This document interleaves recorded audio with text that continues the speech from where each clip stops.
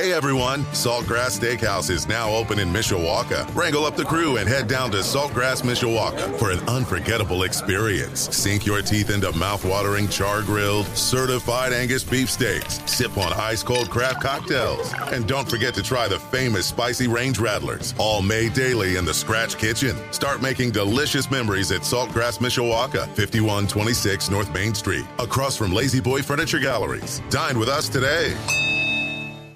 Portions of the day's programming are reproduced by means of electrical transcriptions or tape recording. This is Budweiser's Weekday Sports Beat. Never say never, but never. I plan on leading this team with an unwavering standard. Everybody love everybody. We will call it the golden standard. And this is the standard that will drive this football program to its 12th national championship. With Sean Stiers. I like that guy. Hey, what you could do is you could have a barbecue on that head. It's a good time, you know what I mean? On Sports Radio 960 AM, WSBT. He's running down the middle by the 50. He's bare-chested and banging his chest. They're chasing him. They're not going to get him. And now your host, Sean Stiers. Hello, welcome to Wednesday, the Wednesday edition of the show, and may the 4th be with you. There, I got it out of the way. Wednesday, May 4th, the day Star Wars is pretty much, I guess, co-opted as its own. I'm not a huge Star Wars fan myself. You know how to tell a diehard or a diehard Star Wars fan from a casual or non-Star Wars fan? I just say Star Wars, not like, what is it, Star Wars Episode 4 or whatever it is, any of that stuff. I'll say, like if I get in a conversation with someone who is a Star Wars fan, well, what do you like? Well, I like, Star Wars, the original. They're like, Episode 4, whatever. They just called it Star Wars. I saw the original Star Wars in 1977. Then I saw The Empire Strikes Back, not Episode 5.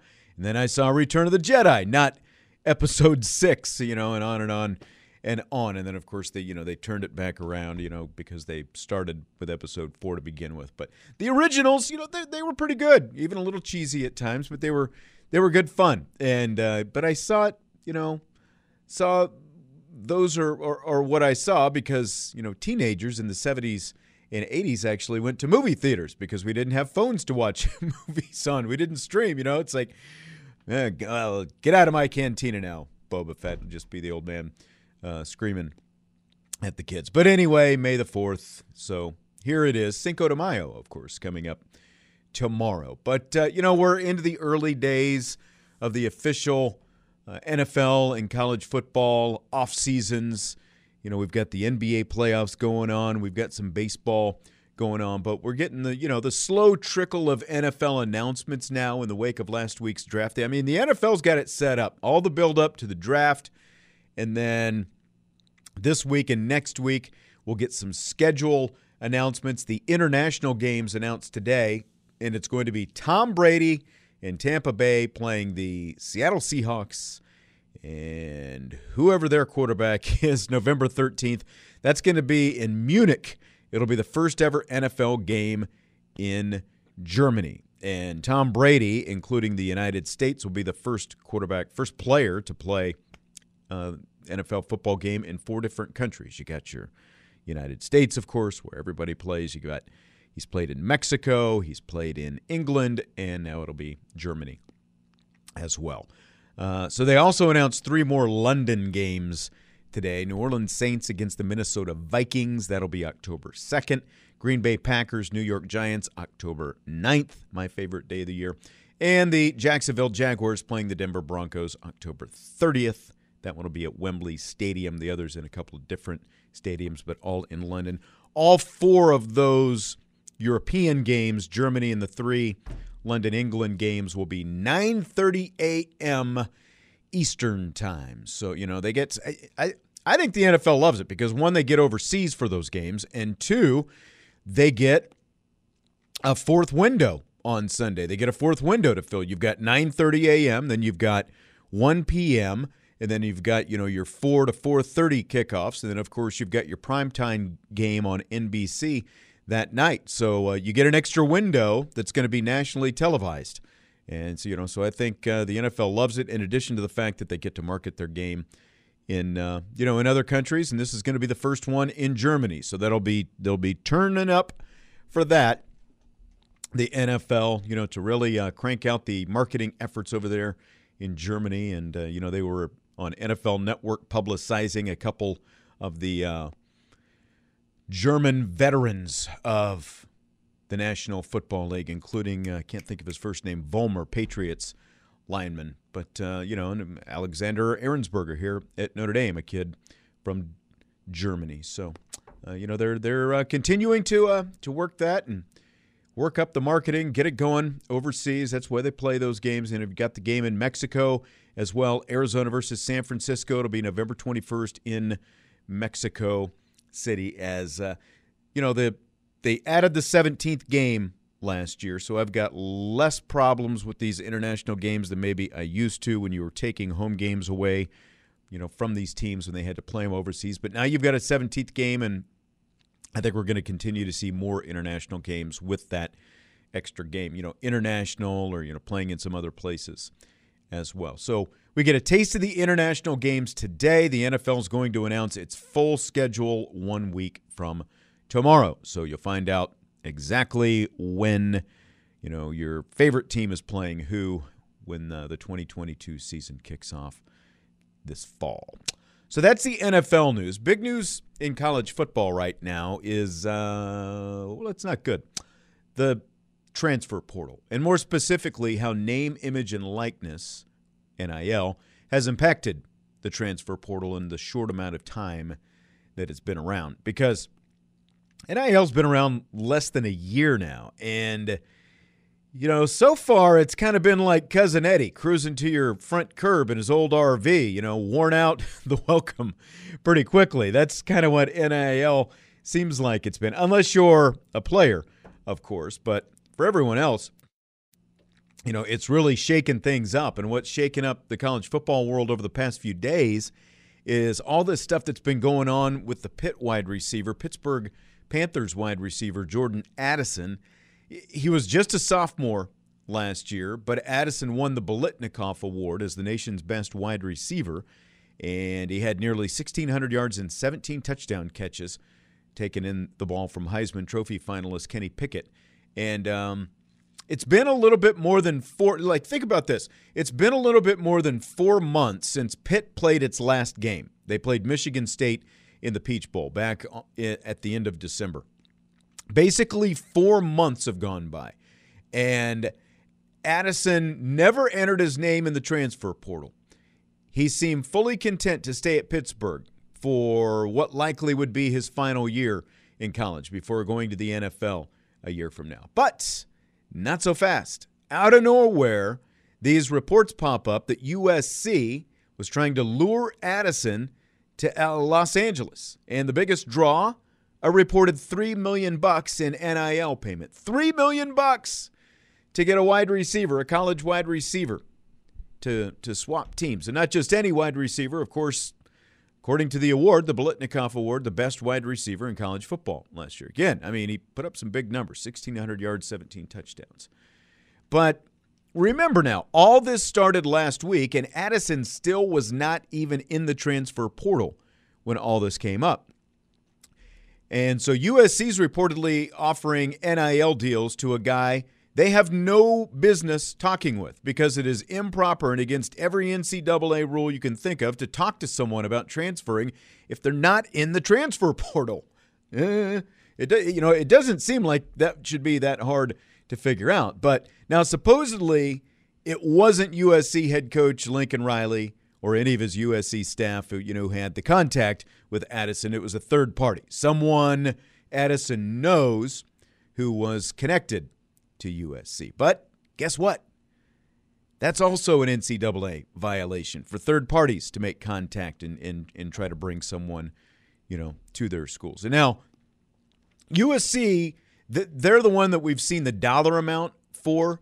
But Alabama has, reportedly been in on this as well. So, all this talk comes up. Addison's not in the transfer portal as all this stuff is allegedly going on.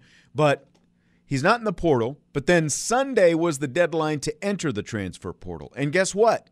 Addison's now in the transfer portal. He got his name in. He applied by the deadline over the weekend. So now this guy is in the transfer portal. But again, all these reports and all this talk pops up before he's ever even in the portal.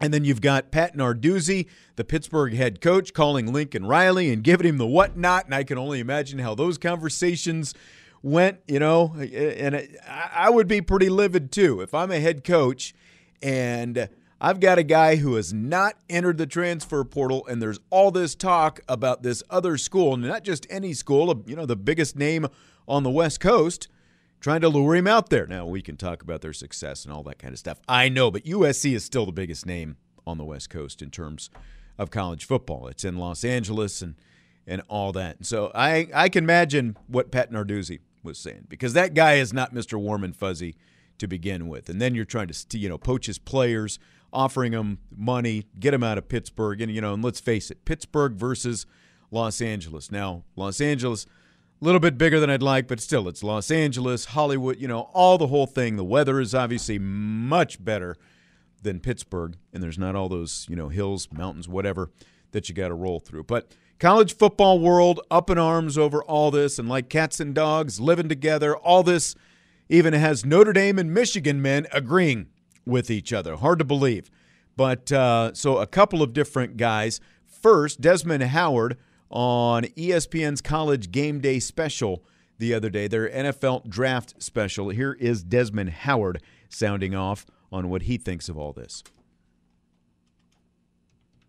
Well, Laura, I was just talking to a friend of mine before I came out here for the draft, and I said, I'm just not a fan of the trajectory of college football right now. I do not like where it's headed. Now, I've been pounding the table for guys to get NIL money because I think they deserve it. You need to get paid for your name, image, and likeness. There's no doubt about that.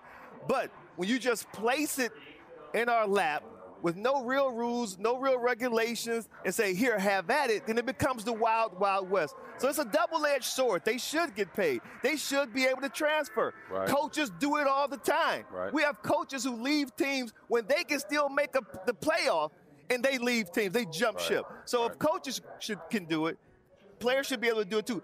But it needs to be some sort of rules and regulations behind it. And to me, that has been the biggest problem. You hate to see this for the fans more than anything. Yeah, So there's Desmond Howard. You like that little shot that he had there at Brian Kelly? He just couldn't resist. Talking about how if coaches whose teams are in the college football playoff contention, if they're able to leave, players should get theirs as well. And, I can't disagree with that. And I hate to say I told you so, but you remember, I told you I watched Star Wars. Remember when Han Solo asked Luke, well, why didn't you say so before? And Luke said, I did say so before. Well, me too, Luke. I thought NIL was something that needed to happen for college football players as well. And I say players, not student athlete, because that's an NCAA propaganda term. Basically, nobody's offering Jordan Addison $3 million, or the Miami basketball player over $1 million to stay in Coral Gables because they're of what they're doing in math or English class or any other class that they happen to be taking. That money's there because of their playing ability, not their student ability, and their playing ability is why they were recruited in the first place. But when name, image, and likeness was being floated, my biggest concern was how it was going to be used and, in reality, abused as a means of recruiting. That was my biggest concern, this whole recruiting aspect of thing. Now, this has gone to a completely different level because here we are now. We're not even a year later, and we're basically at crisis levels with all of this stuff. And it's just amazing the short amount of time it has taken to get here. And at Notre Dame, great. I told you that we had both Notre Dame and Michigan men essentially agreeing on this whole thing. And Aaron Taylor posted a video to his Twitter account, and he sounded off on this as well. Hey, college football. It's time to wake the fudge up. Empires don't stay empires forever. They crumble from within, and almost always after great runs of dominance. We're at a tipping point, y'all. What's taking place right now behind the scenes in the NIL world is despicable. and it's dangerous and it's irresponsible. And this ain't about the kids getting theirs. Student athletes have always deserved a bigger piece of the pie. This is about the adults in the room. It's always been about the adults in the room, which is how we got the sham notion of amateurism in the first damn place. This is about the institutions and the donor bases and the development departments and the extremely successful men and women that make up that population. But this win by any means necessary mentality is a poison. It's termites, and those termites are eroding the fabric and foundation of what makes this sport the greatest on the planet. There's an old saying that no matter how far down the wrong road you've gone, turn around. Unfortunately for us, I think the genie's out of the bottle and we can't get this toothpaste back in the tube, but we can pull the damn car over, catch our breath, orient ourselves, and figure out a responsible way for everybody to win that is in the best interest of our sport. Because what we're doing now ain't, and we better figure that out. There you go. Aaron Taylor, Notre Dame great, going into the College Football Hall of Fame. Empires crumble, termites eroding the fabric and foundation of the sport, and figure out a responsible way for everyone in the best interests of the sport. I mean, there's nothing that he said that wasn't true. There's nothing Desmond Howard said that wasn't true, or at least that I don't agree with. But here's the problem. The adults in the room Aaron Taylor was talking about, they've been too busy lining their own pockets to worry about anything or anyone else. That's why college football is where it is right now. Mark Emmert is finally going to step down as NCAA president sometime by next year. But he fought as hard as he could against bringing NIL to college athletes. And in the meantime, he was busy signing March Madness TV contracts that brought the NCAA more than $770 million a year. ESPN just paid $3 billion for the rights to carry SEC football. That's just the SEC package. $3 billion, excuse me. They're also paying over $5 billion to televise the college football playoff. And Fox is in the middle of a $2.6 billion contract with the Big Ten alone, and the Big Ten is just about to renegotiate their contract, and that revenue is going to go up. You know, all this conference realignment that keeps happening, it's not about what's best for the student athletes, the coaches, or the teams. It's not about giving teams better chances to actually win and compete for championships. Texas and Oklahoma, they're not going to have a better chance to win championships in the SEC than the Big 12. Maryland's teams aren't any better off in the Big 10 than they were in the ACC. But all those schools are getting bigger, fatter paychecks from those TV rights deals, and that's what it's all about. Again, all those adults in the room Aaron Taylor was talking about, they've all sat and fiddled and counted their paychecks while the actual sports burned to the ground. And now when it comes to the transfer portal, one possible solution, at least a Band-Aid short-term, because I don't know what they're going to do about NIL, because as Aaron Taylor was saying, you can't put the toothpaste back in the tube. You can't reel it back in. With the transfer portal, one possible solution, or, at least, again, a Band-Aid, is to limit transfers to smaller windows in the calendar year rather than leaving it open year-round like it is now, because they went from prohibiting players from going from one school to the next. Coaches could block a transfer if they wanted, all these different restrictions. Then you had to sit out for a year, all this different stuff. But now they've got a one-time transfer deal, where you can transfer play right away as long as it's your first transfer. But college football coaches are going to propose a pair of different windows where players could enter their names in the portal and, limit it to that so that it's not year-round. Because, again, Jordan Addison sat there for 4 months from the end of December until just last weekend where he was not in the portal. Now, all of a sudden, he's in the portal with all this money dangling out there to get him to USC. But one of these windows would be like the end of the season and run through the early signing day in December, and the other would be like April 15th through May 1st. That's what I saw has kind of been floated out there that college football coaches are going to propose. Now, that would be for football. I think you'd probably have to have different windows for the other sports because obviously they start and stop at different times of the year. The drafts are at different kind of year. All that has impact on all this stuff. Every sport essentially has its own calendar. But I think that is probably the best solution, where you have 2 windows. You can enter your name at this time, and then you can enter your name at this time. And that is it. It's not just a wide open, you can do it anytime you want. Then you have the rug pulled out from under you as soon as, spring practice is over or whatever. But again, I think that is the best answer in the short term. It would at least slow things down a little bit. But there's a long, long way to go to figure all of this out. And it is just flat out a mess right now. We're going to take a timeout. When we come back, we'll talk some more NFL draft specific to the Indianapolis Colts. We'll also get some thoughts on what's going on potentially with Jack Cohn, what's potentially going on with Ball State and South Bend Adams grad Danny Pinter, as he is now going into year 3 with the Indianapolis Colts, believe it or not. Jake Arthur is going to join me from the Sports Illustrated website, Horseshoe Huddle. That is coming up next. Budweiser's Weekday Sports Beat is brought to you by Budweiser, the king of beers, locally distributed by United Beverage Company of South Bend. Sports fans, it's buns for you. Tim Garl, State Farm Insurance. Save money on home and auto insurance with Tim, serving both Indiana and Michigan. Call 574-232-9981. Barnaby's of Mishawaka and Granger, serving our community while serving Michiana's most favorite pizza since 1978. And the Food Bank of Northern Indiana.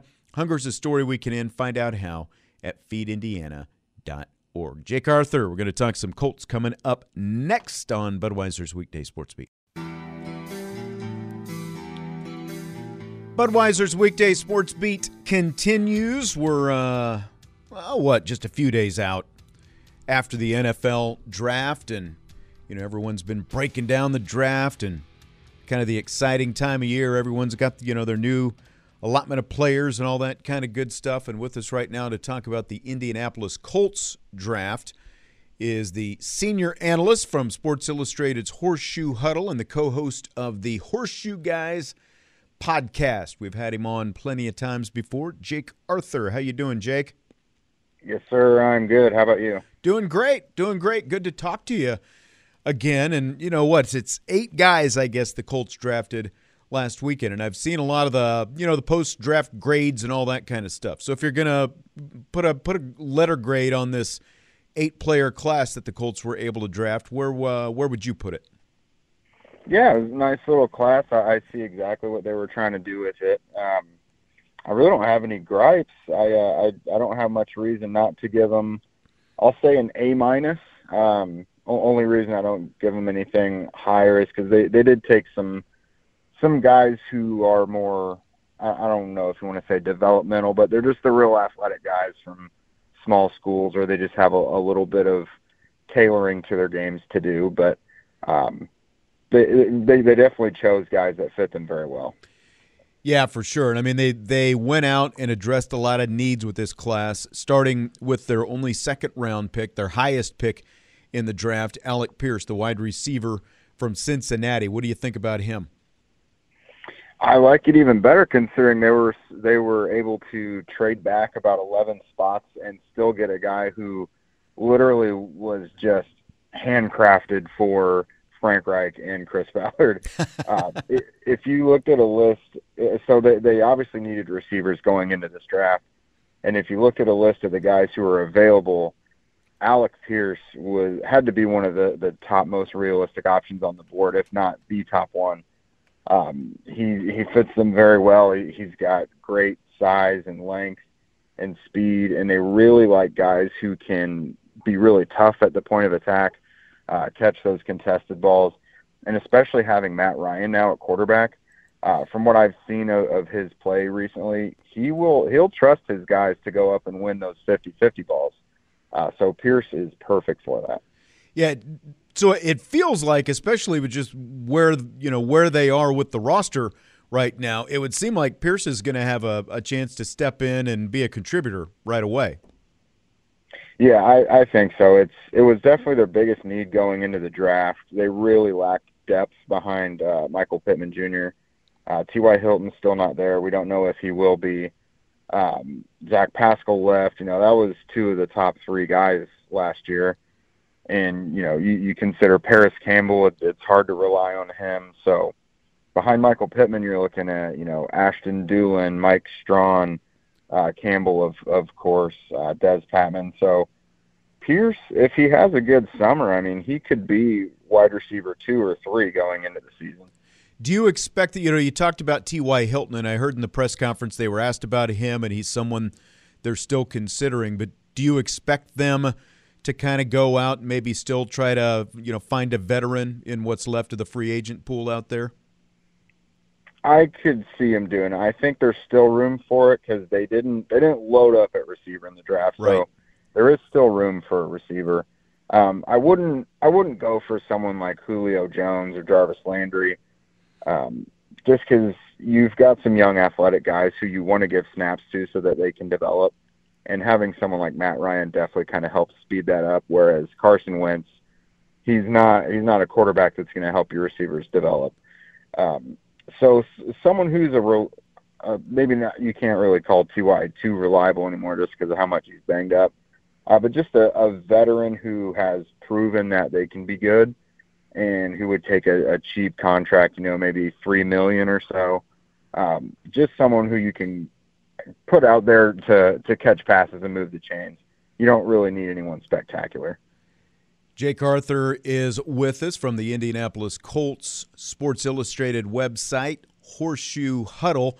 So they ended up with 3 third-round picks as well, and I know everyone seems to be pretty excited about Jelani Woods. What'd you think about that pick, the big 6'7" tight end from Virginia?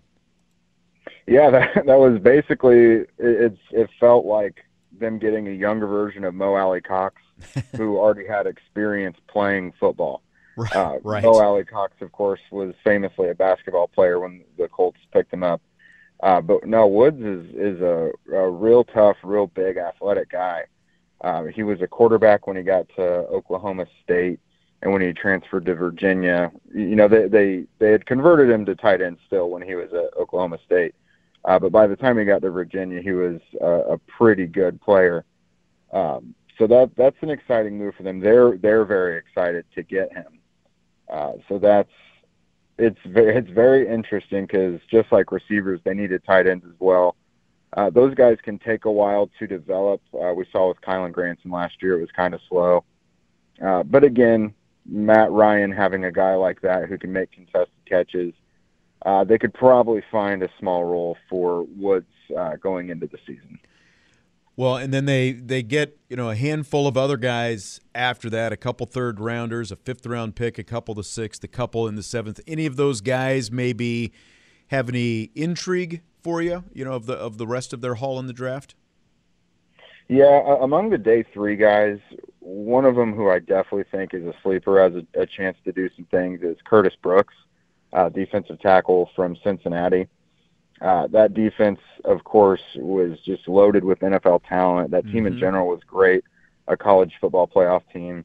I think their defense was 10th overall, and he was one of its best players. I think 7.5 sacks and 13 tackles for loss. First team all-conference, kind of a late bloomer. Got overlooked a little bit because I think he's 24, and he doesn't have prototypical size for any defensive line position. Kind of one of those tweeners, but the Colts really like what he did. He's another really athletic guy, so I think he's got the potential to do some things. He's really motivated too. He was not happy to be picked as late as he was, so definitely coming in with a chip on his shoulder. Okay, interesting. Well, Jack Cohn, there were a lot of people who thought that he was going to end up being drafted. I don't think anyone probably would have been saying that a year ago, but after what he did in his one season at Notre Dame, he turned himself at least into, some kind of commodity, but he ends up going undrafted. The Colts get him as a free agent signee. Does he feel like a guy who's got a realistic chance maybe to stick down there in Indy? I could see Cohn maybe getting on the practice squad. I don't think they're going to carry many quarterbacks. They'll have Ryan, of course, and I think Sam Ehlinger will remain the backup. Okay. They really like what he provides. But I think Cohn should be a nice little, summer quarterback for them. Help get them through the preseason and should do well in training camp. You know, he's a real smart guy. Obviously, we'll get the ball where it's supposed to go, and we'll kind of take what the defense gives him. He's not really the Frank Reich prototype quarterback, so I don't really see him having a big role in necessarily making the roster. But one thing they definitely appreciated about Andrew last year, even as a rookie, was how quickly he absorbed the playbook and just not making big mistakes and kind of just getting the offense in the place it needed to be.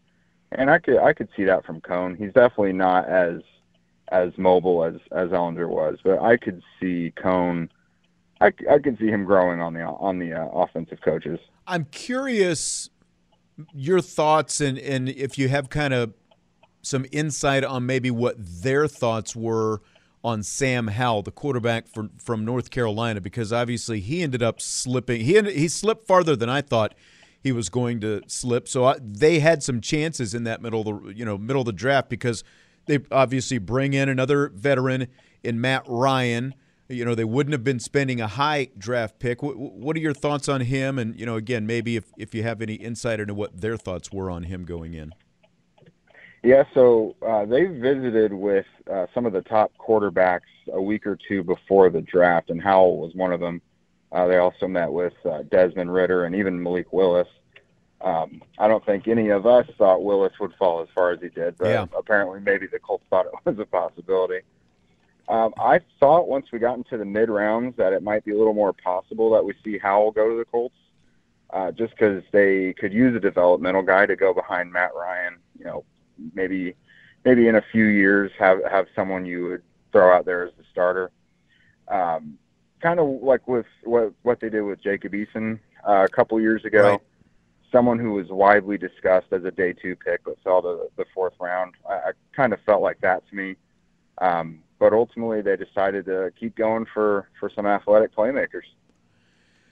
Well, I wanted to ask you about Danny Pinter as well. Of course, our local guy here went to Adams High School here in South Bend, the Ball State guy as well. He's been there in a reserve role the last couple of years and going into year 3 now, which is pretty amazing. But I saw something, you know, maybe a week or so before the draft about how, you know, he could end up being a starter this season. Do you think that's a realistic possibility for Danny Pinter? Yeah, honestly, I think if the season started tomorrow, he probably would be their starting right guard. The Colts lost both Mark Glowinski and Chris Reed in free agency. That was their 2 starting right guards last season. Reed kind of overtook Glowinski at one point, and then Glowinski earned his job back. But they liked both of those guys, and I think this was probably their plan for Pinter. Right guard has kind of been the weak link of the line for the last couple years, discounting left tackle that they've kind of had to scramble and throw something together there. But right guard is probably the spot you could put a magnifying glass on and say this is probably the most interchangeable spot on their line. But Pinter has developed nicely the last 2 years as the backup center. Ryan Kelly hasn't always had the cleanest bill of health, so Pinter has gotten some playing time and has started a little bit, and he's done very well. He basically showed what he did at Ball State. He's very used to change and adapting quickly, and that's what he has done with the Colts so far in 2 years. And yeah, I think probably the biggest reason they haven't gone out and signed a new starting right guard is because they knew they had Pinter. Now, I will say they drafted Bernard Ryman in the 3rd round. I think the hope is that he could earn the left tackle spot at some point, but Chris Ballard did say they're just going to put the best 5 guys out there, however that looks. And so that could mean Ryman takes over right guard. We don't know yet. We'll see. But I definitely think Pinter would get the nod if they had to play a game this week. Yeah, and it's interesting. I saw in Ryman's background information that, like Danny Pinter, he's a guy who had played tight end and ended up moving to tackle in college. Of course, he's at Central Michigan, but pretty good size, 6'6", and a little over 300 pounds, I think. So maybe a guy they're looking at to see what spot fits the best kind of thing for him as they go through their camps. Yeah, exactly. And we got to talk to some of the guys in the scouting department after the draft, And I kind of brought that up to Kevin Rogers, their director of player personnel. I compared Ryman to Pinter. You know, they're guys who are very used to change. They haven't, started 40 games in one spot, so they're used to being asked to do new things and adapting quickly. So I think they probably felt pretty good taking Ryman in small part because of the success they've seen with Danny Pinter. One final question for you. Obviously, they go out and get Matt Ryan. They make that trade for him after they traded Carson Wentz to Washington. What's the general feel down there in Indy about Matt Ryan compared, making that move to get Ryan compared to the move that they made when they gave up the first-round pick to get Wentz a year ago? Oh, much, much, much better. I think everyone is much more comfortable with this move. I've heard several times people say that it's a lot like when the Colts had Phillip Rivers at quarterback. Okay. That's a veteran guy that can spread the ball around. He'll take the layups. He's not just trying to play hero ball. Yeah. He's not going to tank the offense, but at the same time, he's just a born leader. He's an extension of the coaching staff. And they have a young group of pass catchers with their receivers and tight ends that they really think Ryan is going to help them develop. All right, very good. And, of course, Sports Radio 960 AM is your home for the Indianapolis Colts. Senior analyst Jake Arthur from Sports Illustrated's Horseshoe Huddle and the co-host of the Horseshoe Guys podcast. I imagine you've got a lot of draft coverage going on right now at the Horseshoe Huddle, Jake? Oh, yeah, that's all I've been doing nonstop, and the rest of the guys are throwing stuff in there as well. I've been working from home the last 2 years, but I feel like the most time I've spent away from the house was during the draft at the Colts facility. That was a lot of work. I can imagine. Jake Arthur. Yep. Check out all his stuff at Sports Illustrated's Horseshoe Huddle site, and also to have a listen to the Horseshoe Guys podcast. Jake, appreciate it as always. Great stuff from you. As always, it's great to talk to you, and look forward to talking to you again maybe around the time training camp rolls around or so. Absolutely. That sounds great. Thanks so much for having me back. Yep, absolutely. Take care, Jake. Jake Arthur from, again, the Horseshoe Huddle, the Sports Illustrated website. We're going to take a timeout. We've got more Budweiser's Weekday Sports Beat coming up. A lot of topics coming up in rapid fire in the 6 o'clock hour as well. It's Budweiser's Weekday Sports Beat.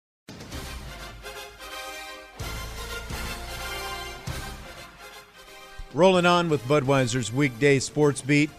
White Sox trying to get back into things right now. Starting to click a little bit.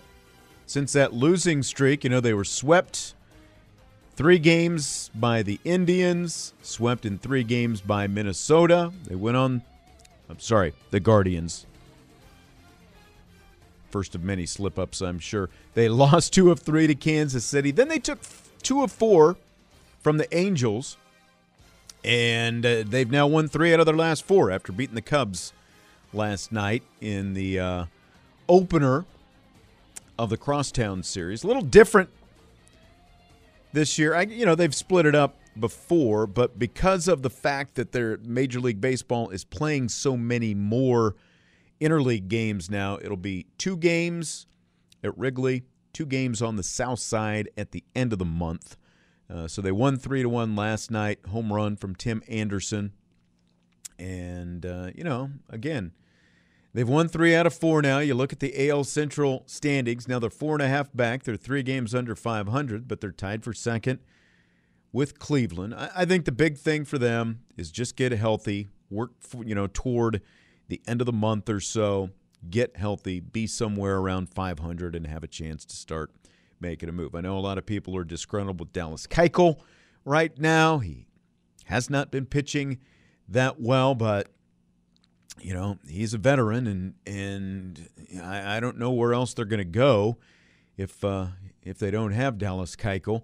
For the Cubs, they were supposed to have Drew Smyly start last night, but they put the lefty on the bereavement list before the game, so they broke it up as a bullpen game. It ended up using 5 different pitchers, including Scott Effross, who started, gave up a couple of hits in an inning and a third. No earned runs he gave up, but Keegan Thompson came in and gave up an earned run. They only gave up, of the 3 runs they gave up, only one of them was earned. Keegan Thompson went 3 2/3, and then Rucker, Givens, and Martin after that. And for the White Sox, Liam Hendriks with the save. He's already got 6 saves this season, and that's a team that has 10 wins. So Liam Hendriks doing his job anyway. But they'll play again tonight at Wrigley Field, the Cubs and the White Sox. And again,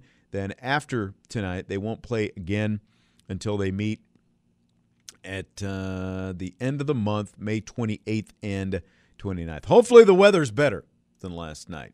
But, man, I mean, it's been like this for everybody now. We had all the rain here in South Bend yesterday. They got it last night in Chicago. Fortunately, it didn't rain earlier today here in South Bend because we had a South Bend Cubs, one of the early morning games with all the students and stuff out there at Four Winds Field with Brennan and Max bringing you the call as the South Bend Cubs picked up the victory. A lot of matinee games across Major League Baseball today. I haven't looked closely at the schedules, but don't know if maybe there are just a lot of these 2-game series in the middle of the week like the Cubs and White Sox are playing right now, because typically Thursday is the more traditional getaway day afternoon games, but you've got a lot of Wednesday afternoon games going on across Major League Baseball today. Going to take a timeout. Sports Center update coming up. A lot of different topics to get to in the second hour of the show when Jess joins me for Rapid Fire, and we continue with Budweiser's Weekday Sports Beat.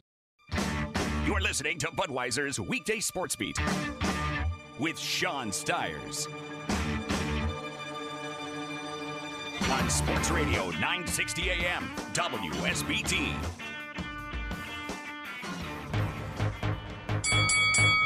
Who wants to have some fun? Rapid Fire starts now on Sports Radio 960 AM WSBT.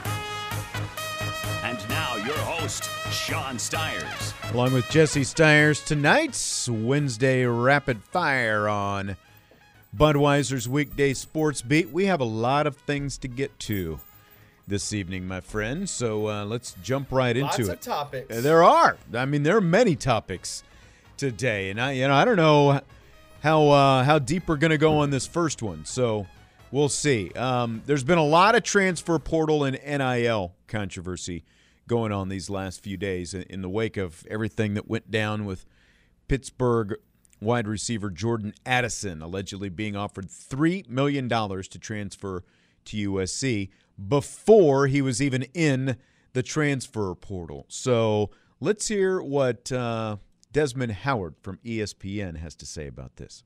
Well, Laura, I was just talking to a friend of mine before I came out here for the draft, and I said, I'm just not a fan of the trajectory of college football right now. I do not like where it's headed. Now, I've been pounding the table for guys to get NIL money because I think they deserve it. You need to get paid for your name, image, and likeness. There's no doubt about that. But when you just place it in our lap with no real rules, no real regulations, and say, here, have at it, then it becomes the wild, wild west. So it's a double-edged sword. They should get paid. They should be able to transfer. Right. Coaches do it all the time. Right. We have coaches who leave teams when they can still make the playoff, and they leave teams. They jump ship. So if coaches can do it, players should be able to do it too. But it needs to be some sort of rules and regulations behind it. And to me, that has been the biggest problem. You hate to see this for the fans more than anything. Yeah, all right, so there you go. That is Desmond Howard on ESPN talking about this. So Jesse, if you want some thoughts on what he said or what changes you would make to the transfer portal and or NIL system. Surprisingly, I agreed a lot with what Desmond Howard was saying here. I do think that athletes should be able to capitalize off their likeness and image. And when we see so many coaches these days be able to bounce out at the drop of a hat, and I think he was referencing Brian Kelly in that situation. Did you like that little shot there?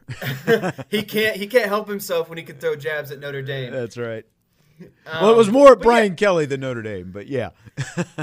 Yeah, so I just think, if coaches are allowed to leave on a drop of a hat and they're still getting paid by other schools and they're making, X amount in salary, I'm agreeing with what he's saying, and I do agree that the current landscape of the NIL in college sports is like the Wild Wild West. There needs to be more rules and regulation when it comes to the NIL framework. Part of me thinks that the NCAA kind of did this on purpose because they're like, hey, this is what everyone wanted. You guys have all been complaining about, these guys need to make money. Now, here it is. Go figure it out. We're not going to set any groundwork. We're not going to set any rules. We're going to try to set this almost like ticking time bomb. That's just my opinion. But that's just, I think that's kind of part of it. But I would install some basic ground rules, and I think that these first couple ones would solve a lot of the issues.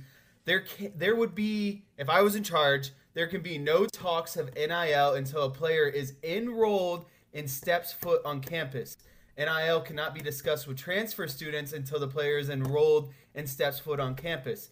The amount a player can make from NIL should be capped at X amount. I know that's controversial. I'm not sure what that amount would be, but it could be determined, and it could be determined to be a significant amount of dollars. I think if a guy is capped at making $4 million in college, that's a pretty good deal.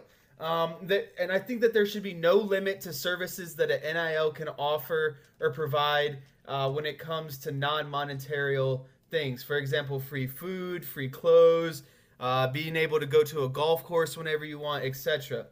I think players can make as many NIL deals as they want as long as it does not exceed the maximum amount of money that I just kind of discussed earlier. I don't know what that amount would be, but as long as you don't exceed that, I think you should be able to have as many deals as you want. And last and most important, players and coaches should face suspensions if found that NIL deals were discussed and agreed upon before the student is enrolled and step foot on campus. So I don't have many rules, but I think that my main rule would solve a lot of the issues, and that one being you can't discuss NIL until the player is enrolled and actually on campus. Right. So that's after you've got a commitment, after they've signed on the dotted line and all that stuff. I mean, that is showing up for classes. Well, yeah, that's a good point too. Or like at Notre Dame, they go to summer school. I don't know that every college, university makes them go to summer school, like as freshmen before they enroll, before, training camp, fall camp, and all that kind of stuff. But at the very least, so if they're, my point is, if they're not taking summer school before their school even, before training camp, at least, until they're, on campus at training camp. I get, is my point. So because that's not necessarily a uniform thing, I don't think. But I like the intention that you're talking about. I think that is probably the easiest way to do it. But the other side of that is how do you keep them honest? Because like all these under the table things are taking place anyway, and barring FBI investigations and getting wiretaps and phone taps and all this different kind of stuff, like how do you prove that some of this stuff is taking place? Like this particular thing with Jordan Addison, it is just crazy how it got out there in the open, and we're talking about $3 million. But I agree with what you're saying, though. The easiest rule that the NCAA could make is that first one that you said. No NIL talk until after the player has signed at least until after they've signed their letter of intent, but there is still wiggle room, I guess, like you're saying, right? Like make sure they're actually on campus in class or going to practices. That just seems like the easiest one. In terms of the transfer portal, because that plays into this as well, because we're essentially talking about these players as free agents, like Jordan Addison. One, along with what you're talking about, NIL in terms of transfer portal, that your rule would solve some of that as well, though. Like that would eliminate any of this stuff going on with Jordan Addison, because even if, you've already gone to a school, now you're in the transfer portal, you're what you're saying is you would not be able, not be allowed to talk NIL type inducements until that player is already, agreed to transfer to your school. So you cannot use the NIL dollars as an inducement to go to a school. But again, how you prove that stuff is or isn't taking place, I think that would, end up being tough, unless a kid is, wearing a wire and and recording conversations.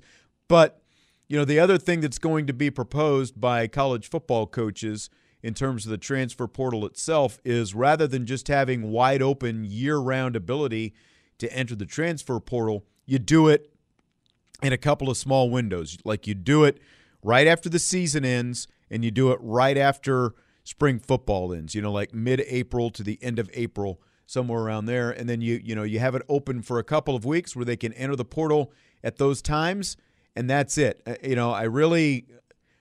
And I think that is probably a good idea, in those windows, because otherwise, again, it is just like Jordan Addison had not played since the end of December. Nearly 4 months had passed. He's not in the transfer portal. And then all of a sudden, all this stuff comes up with the talk about USC, and there were some talks about Alabama as well. So 4 months go by, nothing has taken place, and then all of a sudden, boom, all this stuff explodes, and here he is in the transfer portal. I think you need to have a couple of windows, close it down so that it's not just wide open year-round, and I think that would at least help, limit some of this stuff as well. What do you think? Yeah, and like you said, how do you monitor? Yes, you can set a rule of, hey, you can't talk about these things until said athlete is enrolled. But I think that's why, like I was saying, you have to implement a very, very severe punishment to start. Guys can miss half a season if they're caught, talking to recruiters or coaches or things like that before enrolled in campus. So I do think that if you set a very high or bar for, what these punishments are going to be, and especially for the coaches, because if you start punishing coaches and say that they can't coach for, a fourth of the season after your first offense, and then you can't coach for half this season after your second offense, and then, your third offense, you might be facing possible expulsion from NCAA level coaching. So I think if you set these bars of punishments high in the beginning, and you set it as, like we were saying, you can't talk to these players or athletes until they become enrolled, I think that you would see these coaches and players following the guidelines, because no one wants to get suspended and no one wants to potentially be expelled from the NCAA level.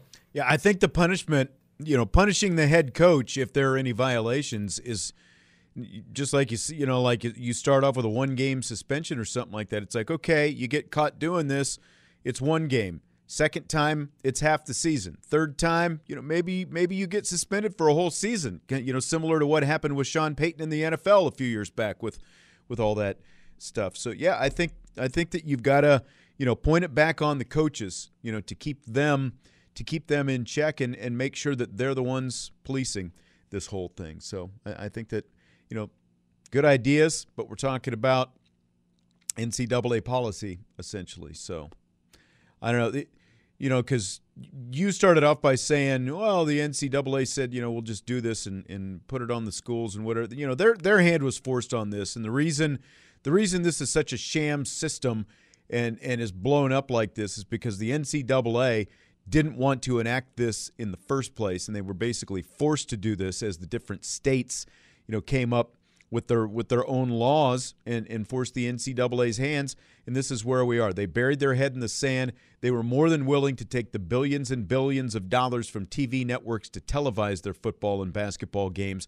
They never wanted the players to have anything, and now all of college athletics is in the place they're in less than a year after NIL was enacted because of the inaction to begin with by the NCAA. So Mark Emmert cannot go soon enough. I just hope that they find somebody who's actually a leader to take that place when it's all said and done. All right, let's shift back to the NFL draft a little bit. Just coming out of NFL draft weekend. Jess, do you buy or sell players who don't get picked in the NFL draft being allowed to return to school and play? I buy that college athletes, no matter the sport, should be allowed to return to school if they are not drafted in their respective sports. The main thing I look at is the opportunity to further their education and maybe even complete their degree if they aren't drafted. You look at majority of NFL draft eligible players, these guys have to be at least a junior. So they've already gone through at least 2 to 3 years of school. So being able to deny them the opportunity to return back and potentially, finish their degree is first and foremost for me. And I just don't think that should be voided because they were not drafted. And then furthermore, I believe that they should be able to continue on athletically as well. These athletes are essentially taking a risk and believing scouts who develop draft grades for them and feed them information on where they could potentially, be drafted or projected to be picked. And at the end of the day, these scouts aren't the ones making the final decision in the war rooms. I think you should be able to still, I still think that you should meet requirements to declare yourself for the draft. But if you aren't drafted, you shouldn't be double punished. Essentially, I do think that you should be able to return back to school and complete your degree first and foremost, but then also that you should be able to continue on athletically and potentially develop yourself into a draft pick in the next draft cycle. Well, they've all got the ability to return to school, just to return to school if that's what they want to. It's the playing side of this.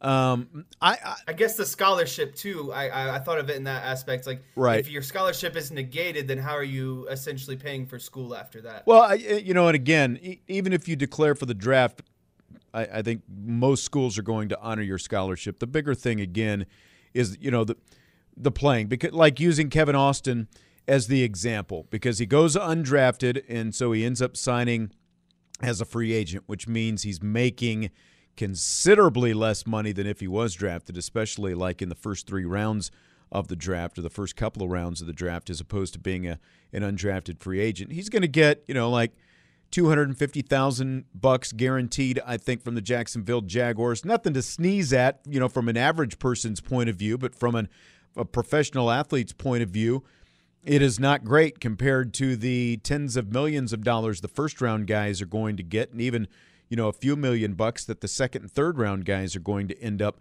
getting. But I think the bigger thing for these players, what makes it tough to say, well, if you go in the draft, you can return to school and still play the next year if you don't get drafted. What makes it tough is, all this stuff that we're talking about, because, between transfer portal and everything else, but you've also got teams who are coming out of spring practice, getting their rosters figured out. They've got incoming freshmen the next year. They're trying to get their rosters set. Like Notre Dame, with the situation they're in, you would think that, like, hey, they'd welcome a guy like Kevin Austin. Again, just using that as an example, they'd welcome him back with open arms because of the fact that the wide receiver room is so depleted. But I think it is too tough to get through the end of May. And teams have just finished, again, their spring practice and all these different things going through April, and then just say you can come back if you don't get drafted. Because, again, like the teams themselves, I think in some cases have moved on. It's always going to be good for the players. I think the better thing for the players in a lot of these situations is how you were talking about taking information from scouts, and that you've got to give better consideration to the feedback you're getting, because I just don't think that Kevin Austin was given information that would have told him he was going to be a first or second round draft pick, because it's basically, that kind of grade or return to school. And I just don't think that he was told he was going to be picked that high, and, again, I'm just using him as an example. There are plenty of other guys like that. I think it's tough because it's probably going to be a better situation for the player than maybe some of these teams, because of the way they've got to get their rosters set going forward to be able to take these guys back. So I just, I like the NBA draft process better, where these guys can enter their name, go through the pre-draft process, be evaluated, do all this stuff. Like if there was a way to do that for NFL players, like coming out of the combine, get a true evaluation of where they thought they were going to be, I think that makes more sense. But, I think it's a lot tougher with football to be able to do that. Yeah, I agree with what you're saying. I really do like the NBA draft process. If you go in, you put your name in the hat, and then you get the evaluation and it's not quite where you think you should be, and you think you might have better chances after another year, then yeah, that would be the way to do it. But then it's like you were saying, how do you implement it at a much larger scale with the college football landscape? Right.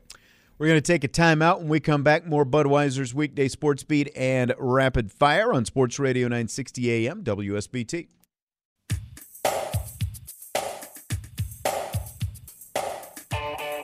Budweiser's Weekday Sports Beat and Rapid Fire continue on Sports Radio 960 AM WSBT with Jesse Stiers, Sean Stiers. Jess, the NFL announced 5 international games today for the upcoming season, and that will include the first ever NFL game in Germany. My question is, are you in or out on the international NFL games? I am definitely an in for the NFL continuing to play and expand games internationally. The main reason I am all for it is because it allows the game to gain more traction and interest in more parts of the world. Ideally, it would be awesome to see football grow to the point where countries could develop pools of players that could be recruited by college teams, and then potentially another pool of players who could be draft eligible, based off of their skill sets or going through a combine kind of held more regionally.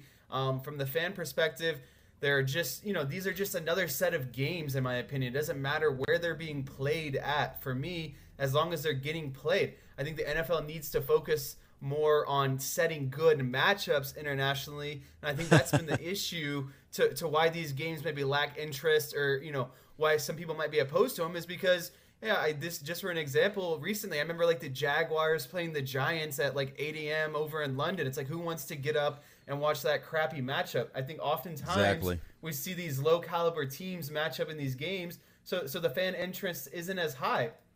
I wouldn't mind waking up at 6 a.m. on a Sunday to watch a game if it involved, a matchup between some of the top level teams in the NFL.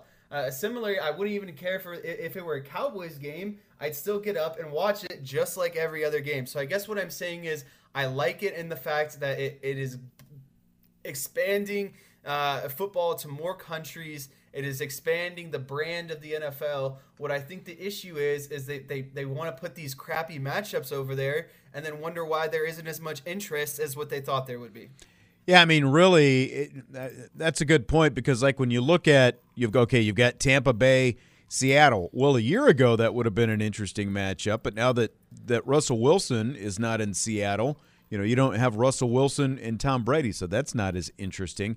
You got the Saints and the Vikings. Oh, okay, Kirk Cousins, and who's going to be the quarterback for the Saints?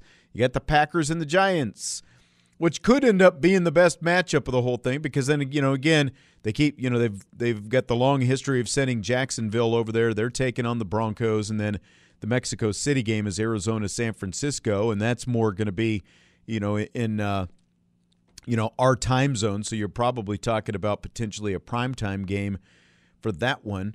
But yeah, I mean, you're right. Like, you look at those 4 matchups that are going to be taking place in Europe. Those are all going to be 9:30 a.m. games. They're not great matchups. I guess my answer to this is, I used to be more out on these because I didn't like the fact that a team was going to have to give up a home game to go play in Europe where their fans were not able to be there. But they've added the 17th game to the schedule, and part of the rationale we were given for that is, well, now you can play more international games and you don't have to worry about like a team is actually giving up a home game type of thing. They're trying to float more of these games around. So I agree with a lot of what you're saying, because it does help promote the game more internationally. But you're absolutely right about the matchups. That's the biggest thing. The NFL loves those 9:30 a.m. games, though, because now when you've got a 9:30 a.m. game on Sunday, you've got 4 windows that they're playing games in. You've got a 9:30 a.m. game. You've got a 1 o'clock Eastern time game. You've got the 4:15, 4:30 game, and then of course you've got the primetime game at 8:30. So like from the NFL standpoint, they've got 4 windows, and so if you're sitting home all day on Sunday, you could be glued to your TV all day if you want to watch all these matchups from early in the morning until late at night. So I'm more in on them now, again, because of the fact that they've added the 17th game. I didn't really used to care for these. But it's a great point about getting better matchups. That's what you've got to have because they're just sending these turkey matchups overseas. And but the other side of that is maybe they're saving the better matchups for the home stadiums rather than sending them overseas. I don't know. All right, Cubs-White Sox Crosstown Series is this week. Started last night, one more game tonight at Wrigley Field, and then later this month, 2 games on the south side.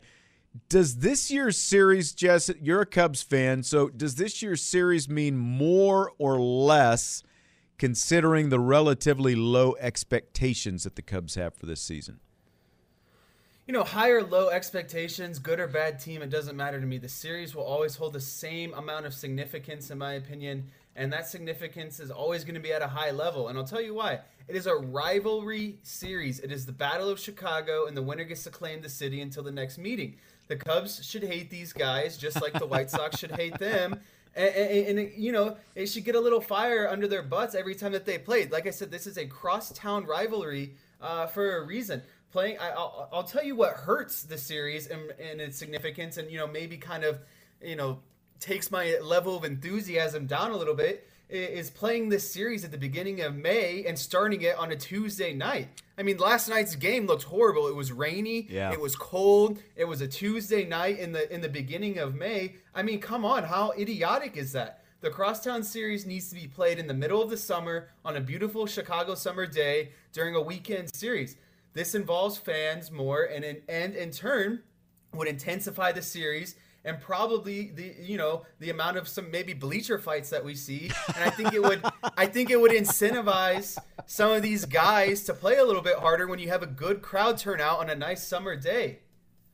I mean, no, that is an excellent point. And I was thinking the same thing. It's like, why are they playing these games on a freaking Tuesday and Wednesday? And, the weather aspect, now you can't control the weather, but in Chicago in early May, you've got a better chance for the weather to be crappier than good. And exactly. And the fact that they split these up into a two game series rather than just playing the full thing on a weekend, why not just do a 4-game weekend series for that matter? Now, I know they're playing more interleague games and all that different stuff, but you're playing in the same city. You could go back and forth every other game in the series. It could have been night 1 you're at Wrigley Field. Next night you're at the south side at Guaranteed Rate. The next night you're back at Wrigley Field if you wanted to, or just play 2 and 2, whatever you wanted to do.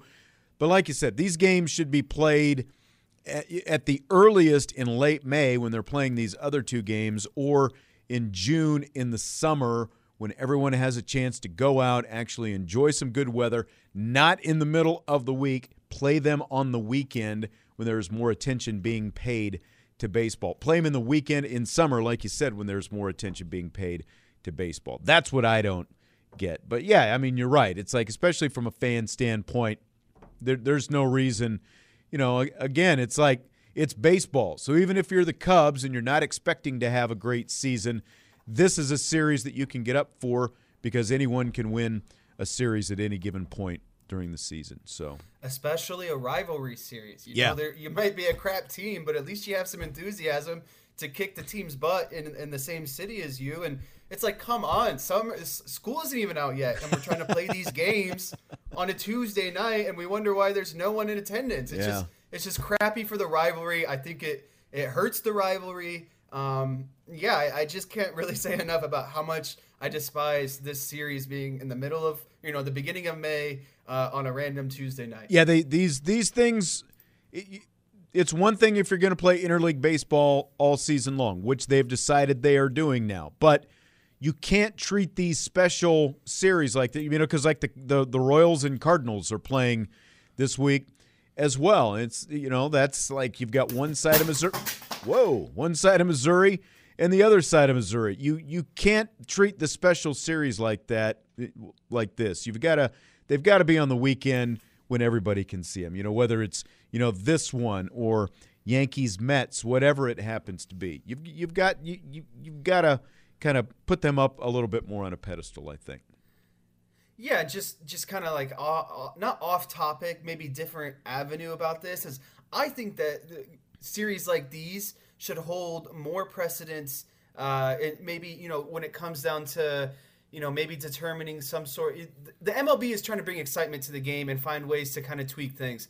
I think the winner of this series should ultimately have some sort of contribution to maybe like, World Series home field advantage. Which league won more, inter-league rivalries. I just think that they could do more to incentivize these rivalries having more significance. Now you might be going. Now you might be going a little too far. You might be stepping. You might be stepping too far with that one.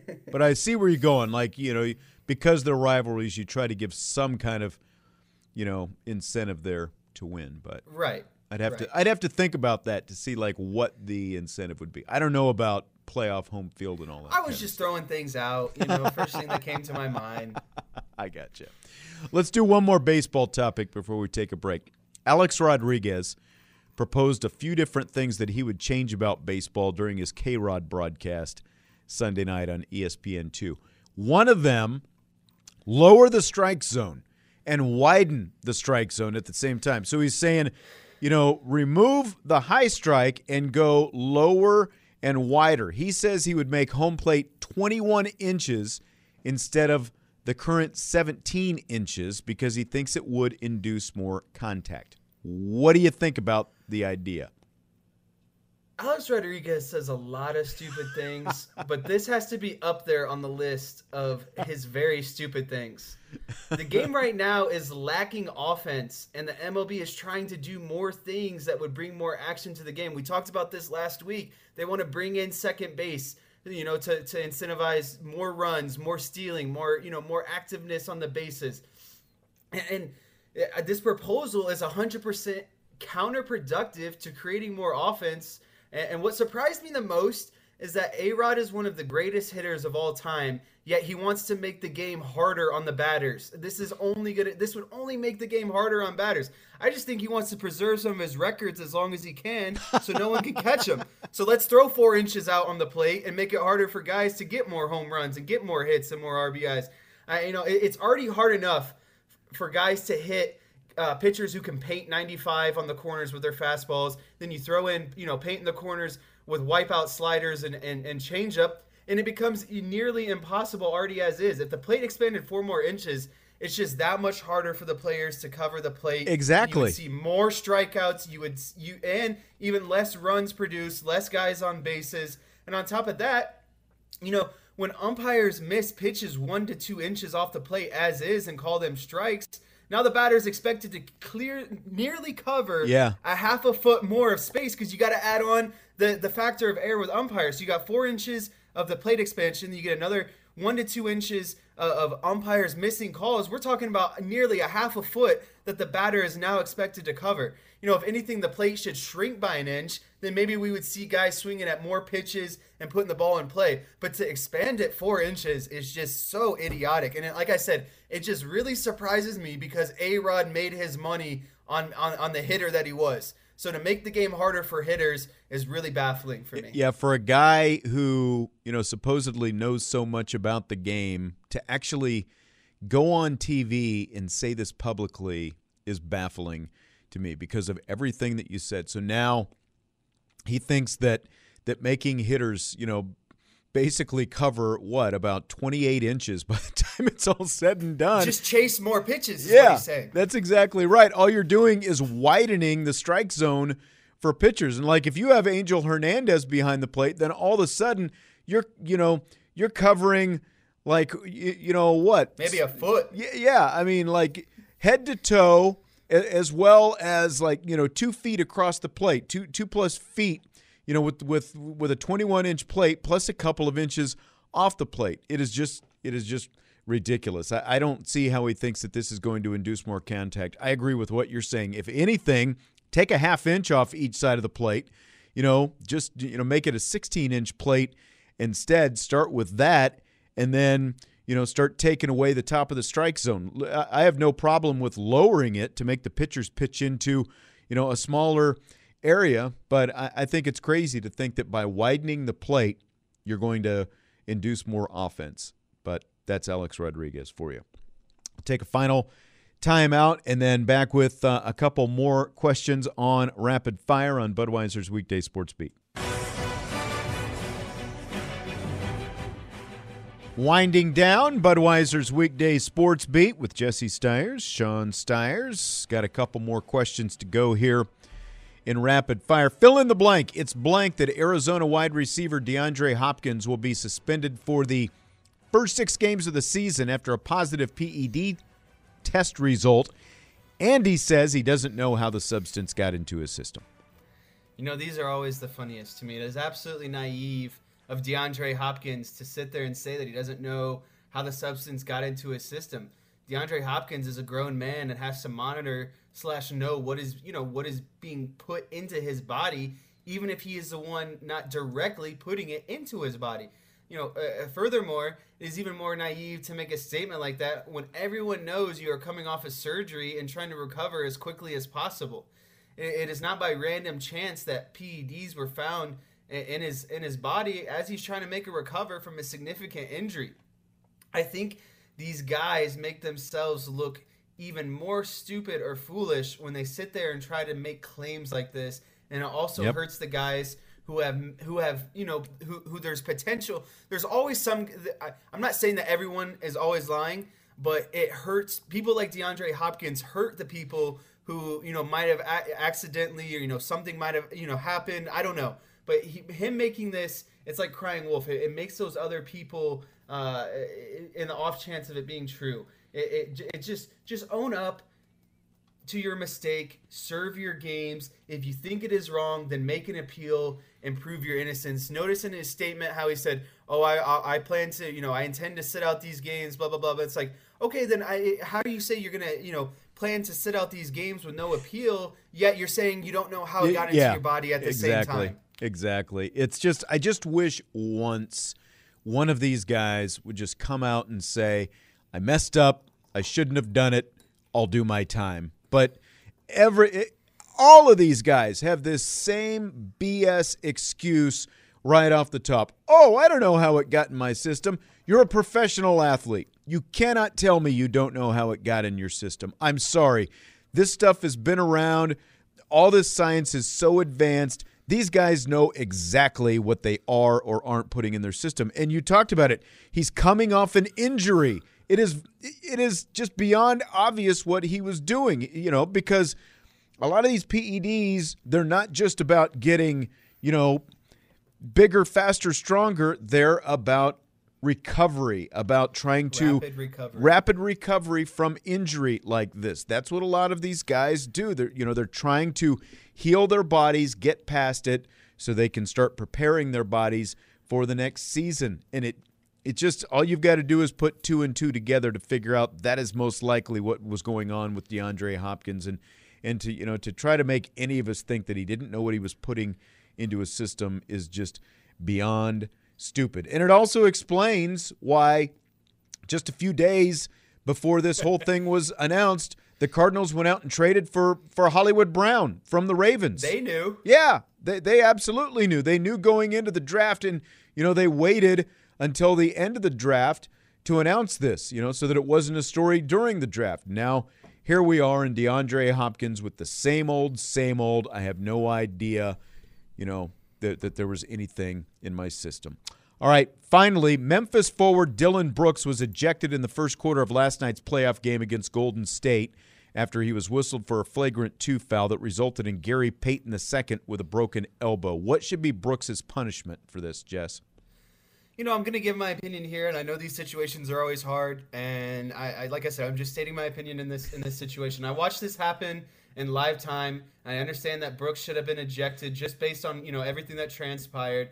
However, I think the ejection in itself is enough of a punishment, and here's why. I don't think that Brooks conducted a move that was with malicious intent to deliberately hurt Payton. I think what happened was Brooks did intentionally foul Payton. There's no question about that. But it's like a lot of common NBA fouls. Guys intentionally foul someone just so they don't get the easy bucket. But after that, Payton got hung up in the air in an awkward position, and rather than falling on his body, hard. He just tried to brace himself with his arm and ultimately ended up shattering his elbow. You see these things kind of happen. He went up in the air. His body got twisted in an awkward area. And when you're floating that high up, he didn't just want to fall down, maybe on his butt, on his back, on his head. So he tried to catch himself, and he ultimately shattered his elbow. It's just a very, very unfortunate situation.